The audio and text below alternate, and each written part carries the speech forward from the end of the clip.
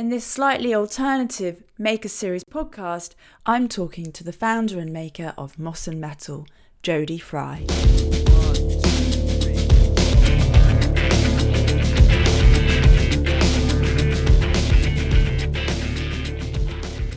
How are you, Jodie? I'm very well, thank you. I'm good today. How are you?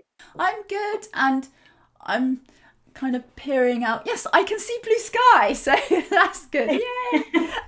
It was torrential yesterday and last night.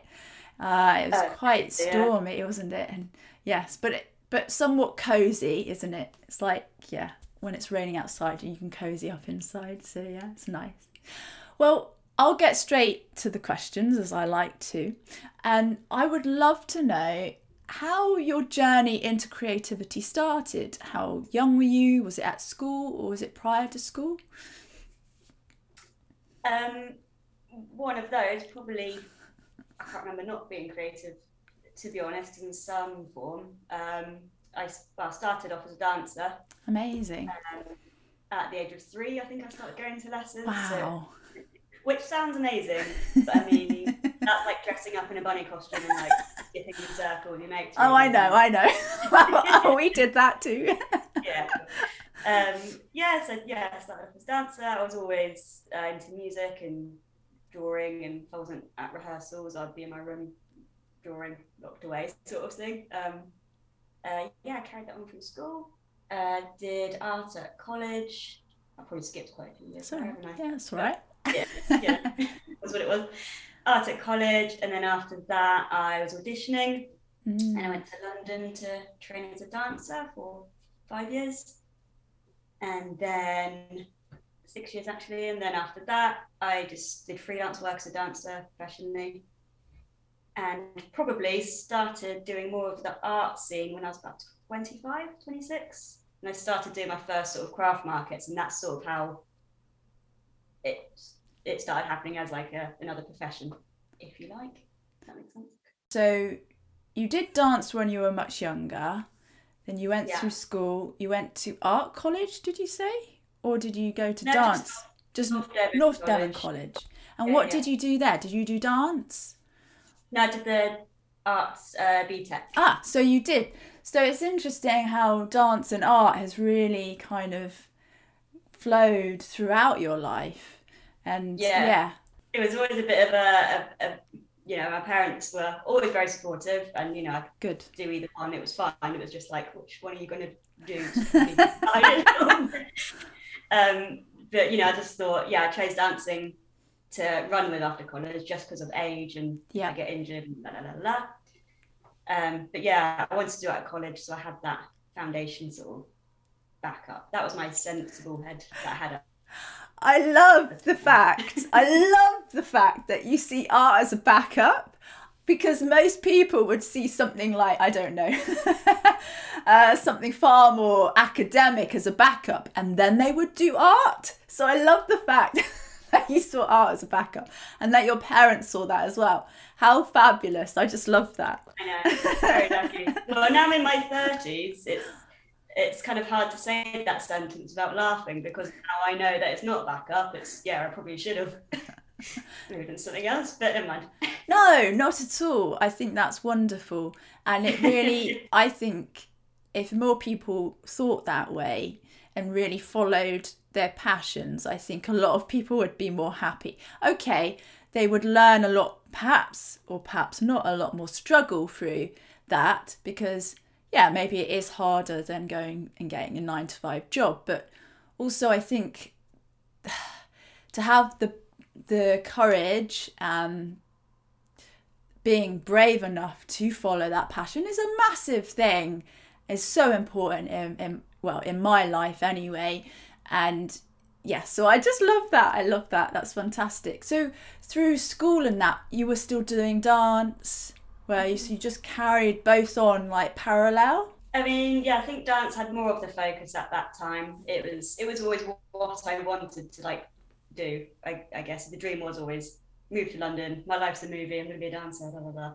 So that was Saturday weekends were dancing. After school was dancing, and art was kind of my downtime, my relaxing hobby.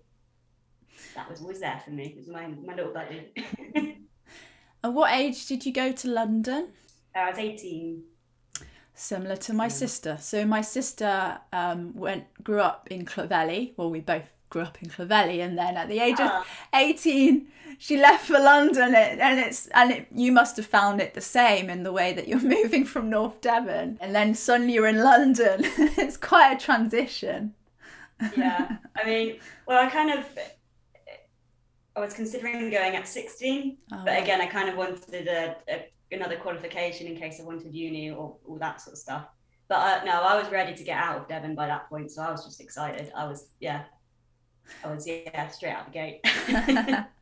Can you talk a bit about, because in my opinion, dancing obviously is incredibly creative.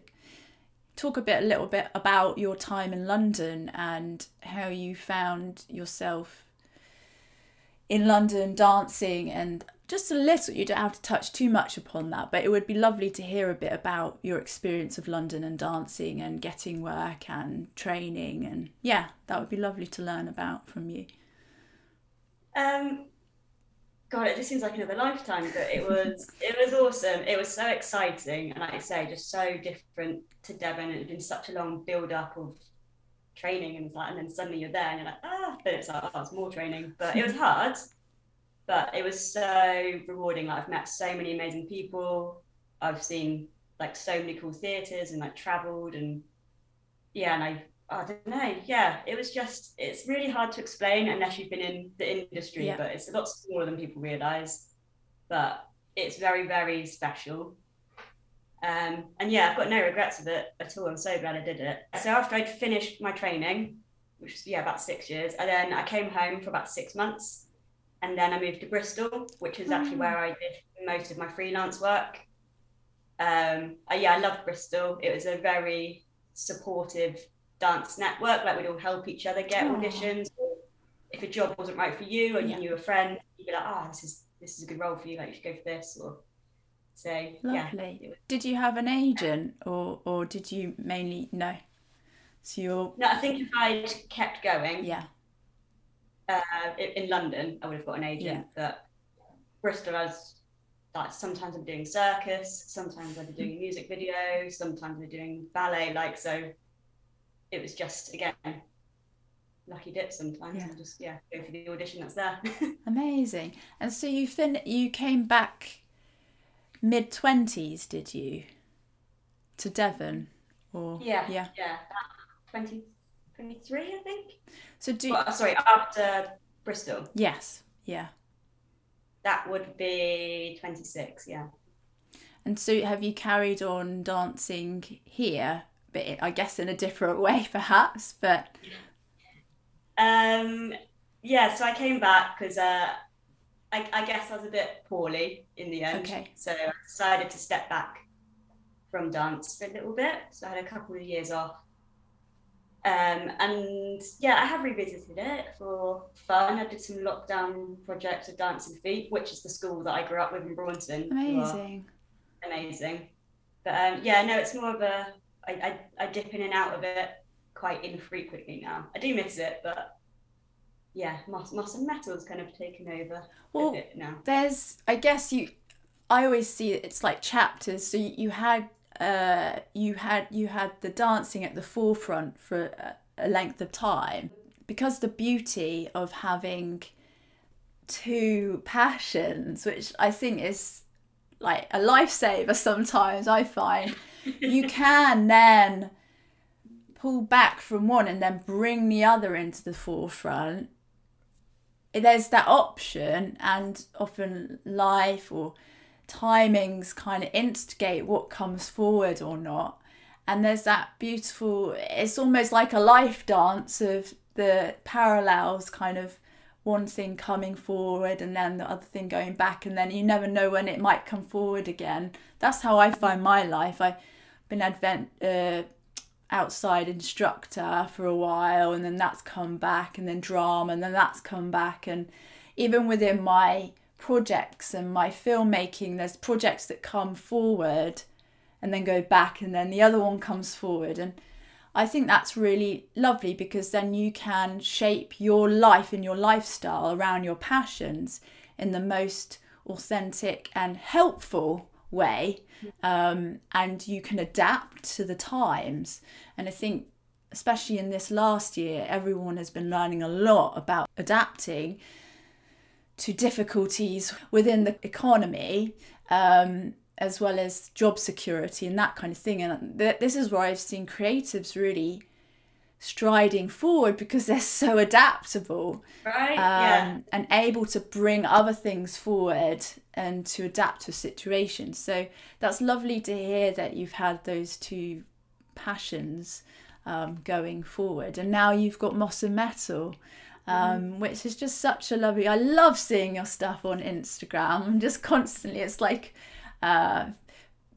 gifts for the eyes. Like, I love seeing your work. And so how did Moss and Mettle come about? So you've come back and you start to create. What are you creating at this point? So I started doing, in Bristol, I started doing a few markets and a couple of independent illustration jobs, just because it's a super arty city. So these things came up. I'll give that a go, why not? And then, so I came back home from dancing. I was, I've done it all my life. So it was like, what the hell, what am I now? What do I do? So I had this extra time, because life was so fast, and it was like, I wasn't working at a coffee job, like I'd be rehearsing, or it was just so crazy.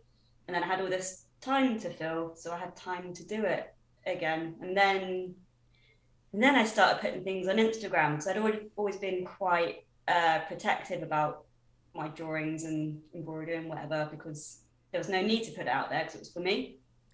But then I started putting things out on Instagram, and people started saying, "Oh, can I have that?" People want this. I can sell this. That's weird. But at the time, I guess I was more doing illustration and my embroidery hoops, squarey, cross stitch, and things like that. Probably what I started with. And I love your humour. Your humour is great. It's not for everyone. Because you can make really beautiful pieces, but also you've got a slightly edgier side, which is just like bullseye. Sometimes the words that you use, it's like and it's great. I love that humour, and that's your uniqueness. That's what you're bringing to your work. And so currently, how many different things is in your Moss and Mettle collection that you make? So I've got my embroidery, my illustration, and my leather work. I think are the three big ones. Some pyrography, which is like the wood burning. I did have macrame as quite a big part of my work, which I still dip in and out of. But lockdown happened, and obviously a lot of other people had time to learn a new skill as well. So it sort of got made, which is not like a slander or anything. It's awesome that people picked up a new skill, but it didn't feel like there was a place for it in the business anymore, which is fine. And then it prompted me to get into leather work and just learn something new, which is a good thing. So about 4 or 5 things. You started making things. How did you get into selling? You talked about the markets. Was that kind of the first place you started, or? I think markets were the first. Markets and Instagram, and I still use Instagram as probably my main tool, to be honest. Because I think there's only one of me. I'm pretty transparent with who I am. I'm not like this big business. It's just me. So I like having the one-to-one conversations with people, or and maybe I can customize things, and I really enjoy that part of it. But then I do have my Etsy for my books and things, and when it gets busier, that makes it's just a better business choice for me, because that's the price, that's what they are. If you like it, then you're more than welcome to buy it. But do you know what I mean? It's a bit quicker, I imagine. It's like people put it in their basket, buy, done, and you send it. No, I'm definitely aiming to go down the website wholesaler sort of route. Okay. I think I'm going to get to a point where it'd be nice for someone else to sell it for me. To have a stockist. Definitely. Because as well with being I'm sure everyone else has said this as well, but you have to be photographer, content creator, admin, like, you know, it's great, but when it gets busy, which is what you're aiming for, you can't be all the things and do them all well. So definitely, it's like a balance, because it's really, in one way, we all moan about having to do everything, but there are definite pros to that, because it's all you, authentically you, in a way, isn't it? You have control over everything. But it's a balance between that and then burning out, because you become, you know, in demand, which is obviously what we all want. So yeah, it's definitely a balance. And of course you can do both. You can have stockists that do it their way, sell it their way, but with your brand and your content, and then you can still carry on with your own. So yeah, there's many ways of doing it. There's no right or wrong, is there, really? It's just finding what works for you. Yeah. Exactly. You grew up in North Devon. How did you find, other than obviously you had really supportive parents, how did you find growing up in North Devon being a creative? Well, there's a good reason that I wanted to get out when I was younger. Yeah, I think I found it quite difficult, actually. I think I was a bit of an oddball, which I now know isn't an oddball, it's just a creative, and that's just who you are. Me too. Yeah. Emos, you know. Yeah, no, it was fine. It wasn't terrible, but yeah, I definitely knew this wasn't the place for me at that time. I knew there's a lot more to see. And again, I'm not slating Devon. I came back to it. I love it here. Like, it's gorgeous. But yeah, when you're trying to figure out which bit you want to fit into or who you are, trying to make sense of all that, and like, yeah, to get inspired as well. That's the main thing I took from being away, was like, again, meeting all these different people, all these different cultures. Like, it was just, that was very important to me, and I'm really glad I did that, because yeah, Devon's great, but there isn't a lot. And I would also say, now, please say that if I'm wrong, I would see that there are a lot of creative industries you can do in North Devon, but there are limitations, in my understanding, for theatre and dance.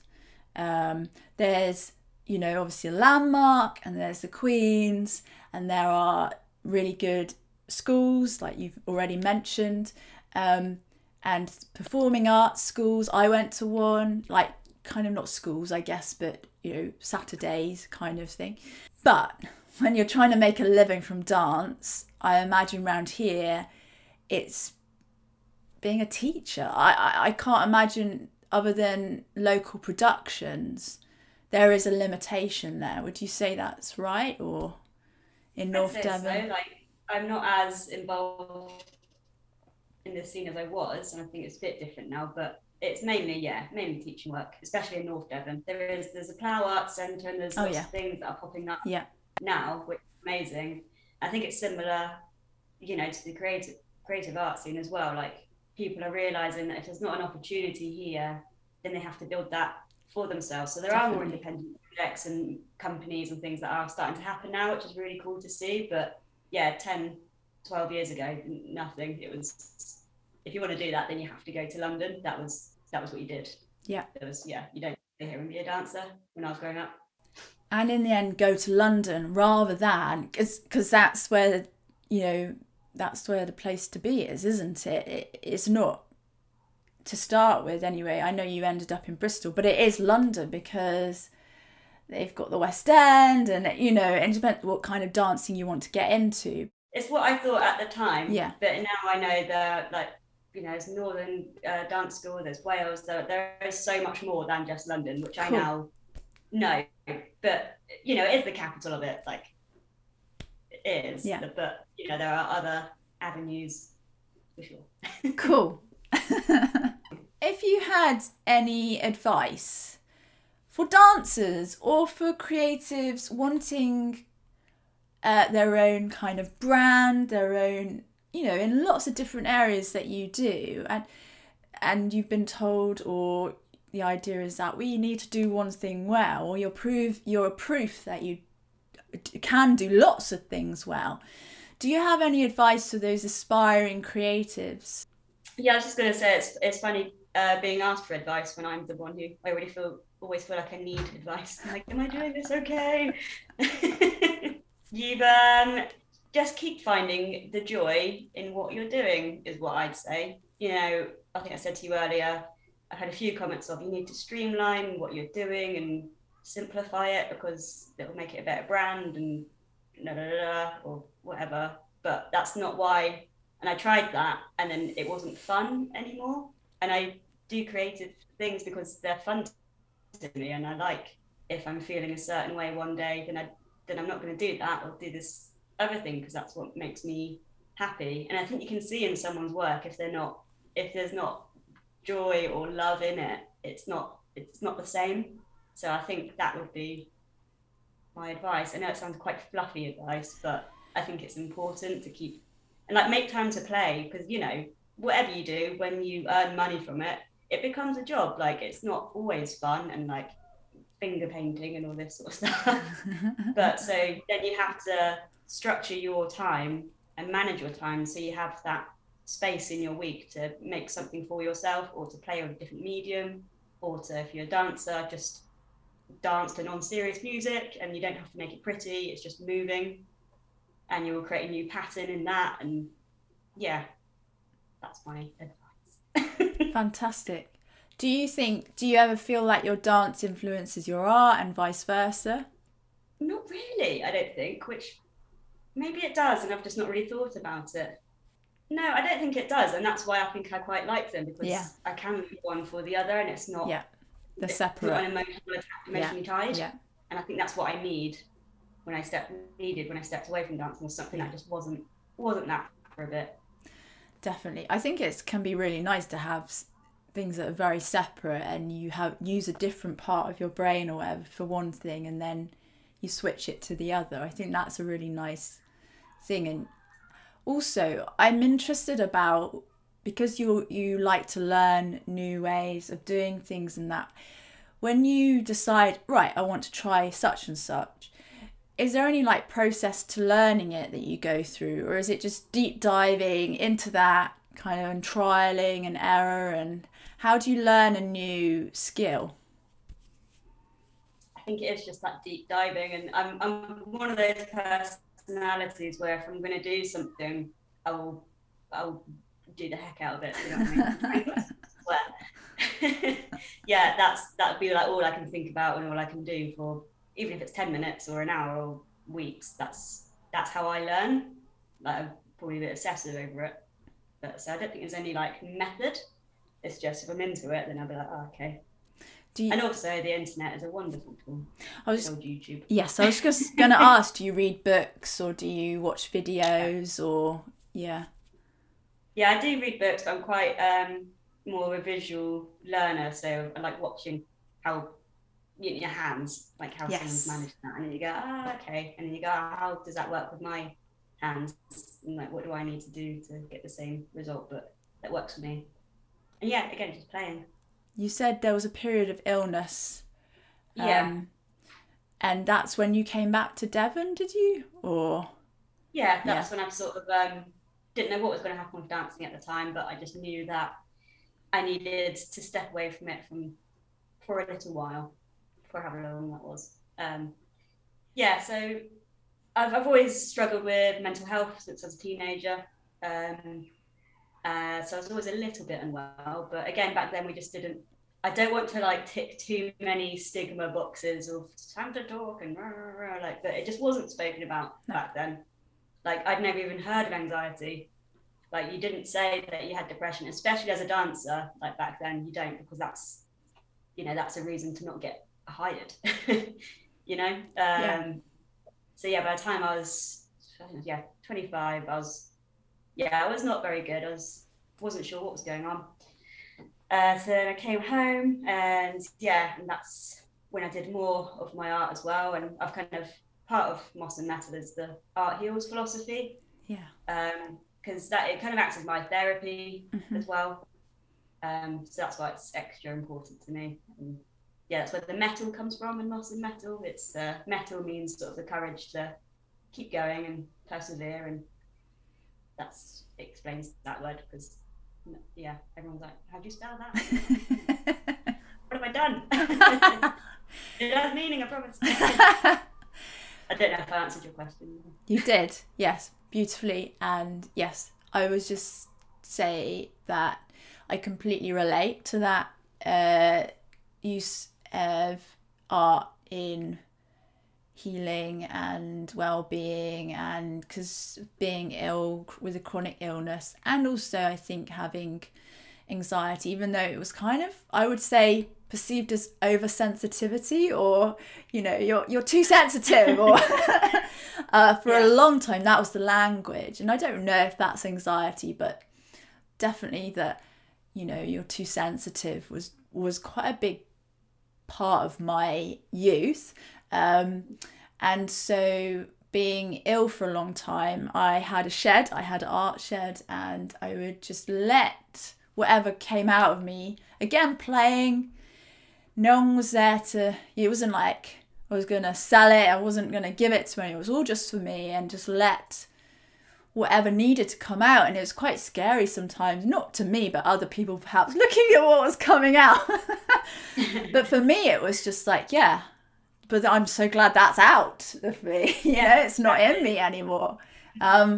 So yeah, it certainly for me helped dramatically.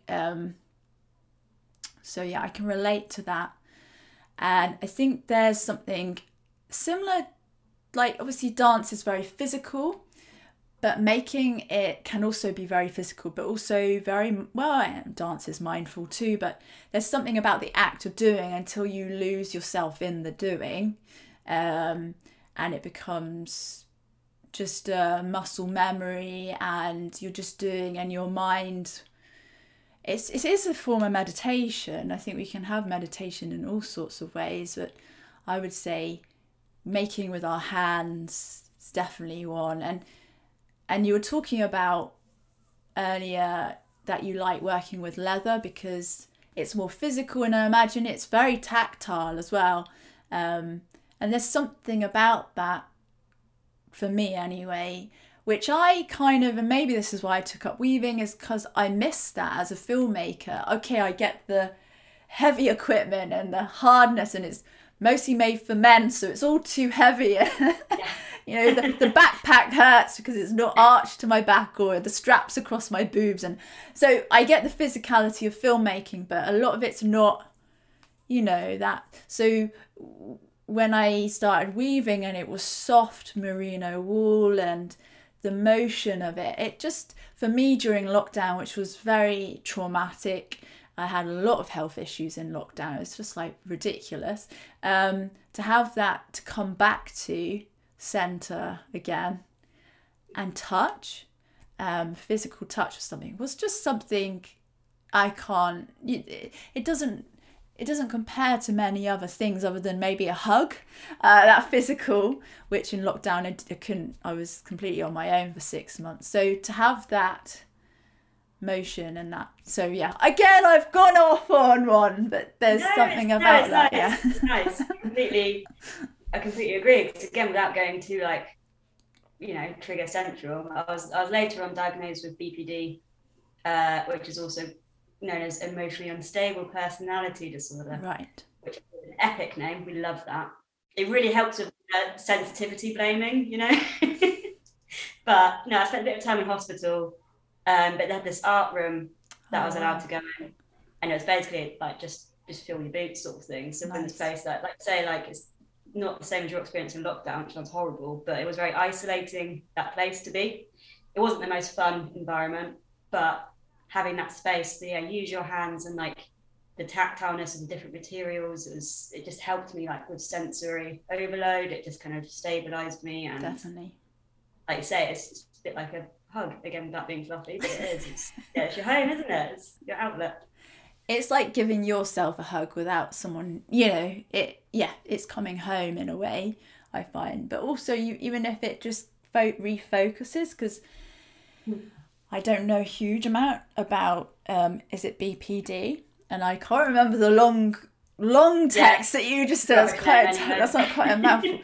But for me, when my mind, so I recently diagnosed with OCD, so my mind will just like compulsively think about something over and over again, and so they say move, do something, refocus, and so making that is all of those things. It's refocusing on the thing, it's movement, it's changing, it's stopping that compulsion to think obsessively about something. I always think like I've got enough health issues that I don't need. So I thought all that part, anxiety, stress, obsession, was just like, no, I can't have that as well. This is just me. I just feel these ways. And because you can't hop into someone else's body and get relief or feel how they're feeling, it kind of just feels like this is what human is. Yeah. And you don't know anything else. Exactly. I have this as well. And I'm like, how is everyone else doing this? I know. Like, we all feel it. I'm like, Christ, like, are you okay? Like, how are you going to work every day? I don't understand if this is what human is. Yeah. So it's like that recognition of, okay, my brain works differently, as most people's do, to one another. What is normal in the end, who knows? And it's like figuring out what centres. Cool. Sorry, I feel like I brought... No, to be honest, I'm pretty used to openly talking about things, and I think there are bits that I want to be able to talk about it, because it's tough. It's so tough. Well, like some days are better than others to talk about it. Yes. But not to make it too mental healthy. Like when I was diagnosed 4 years ago, I've never heard of BPD or EEPD, and I'm still trying to understand it and come to terms with it. And there's some very unpleasant things to read about it on the internet, and I'm like, that's not me, but there's still nothing about it out there, so I'm happy to talk about it, because I have had some messages from my Instagram of someone going, oh, I didn't know you had that, like I've got it too, it's nice to, so it's that's good the to thing. It can be really, and I get this with less about my mental health but more about my health, and the fact that when I talk to someone about my health, they're like, oh my gosh, you should be sharing this, and yes, it's a huge part of my life, my health and my mental health as well on top. But we are artists, you're a dancer, we have other passions, we have our own personalities, and parts of my health certainly shapes my personality, and hopefully for the good, so I can connect with people. But it's another thing going, right, here's my badge. Yeah.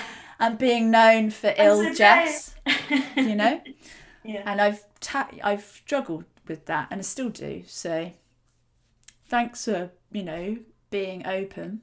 Like with this podcast, you're asking me about my journey and how I got to where I am and why I do it, and I can't not bring it up, because it is a huge part of why I'm here and why I'm back in Devon and not a dancer, and and it's just part of the story.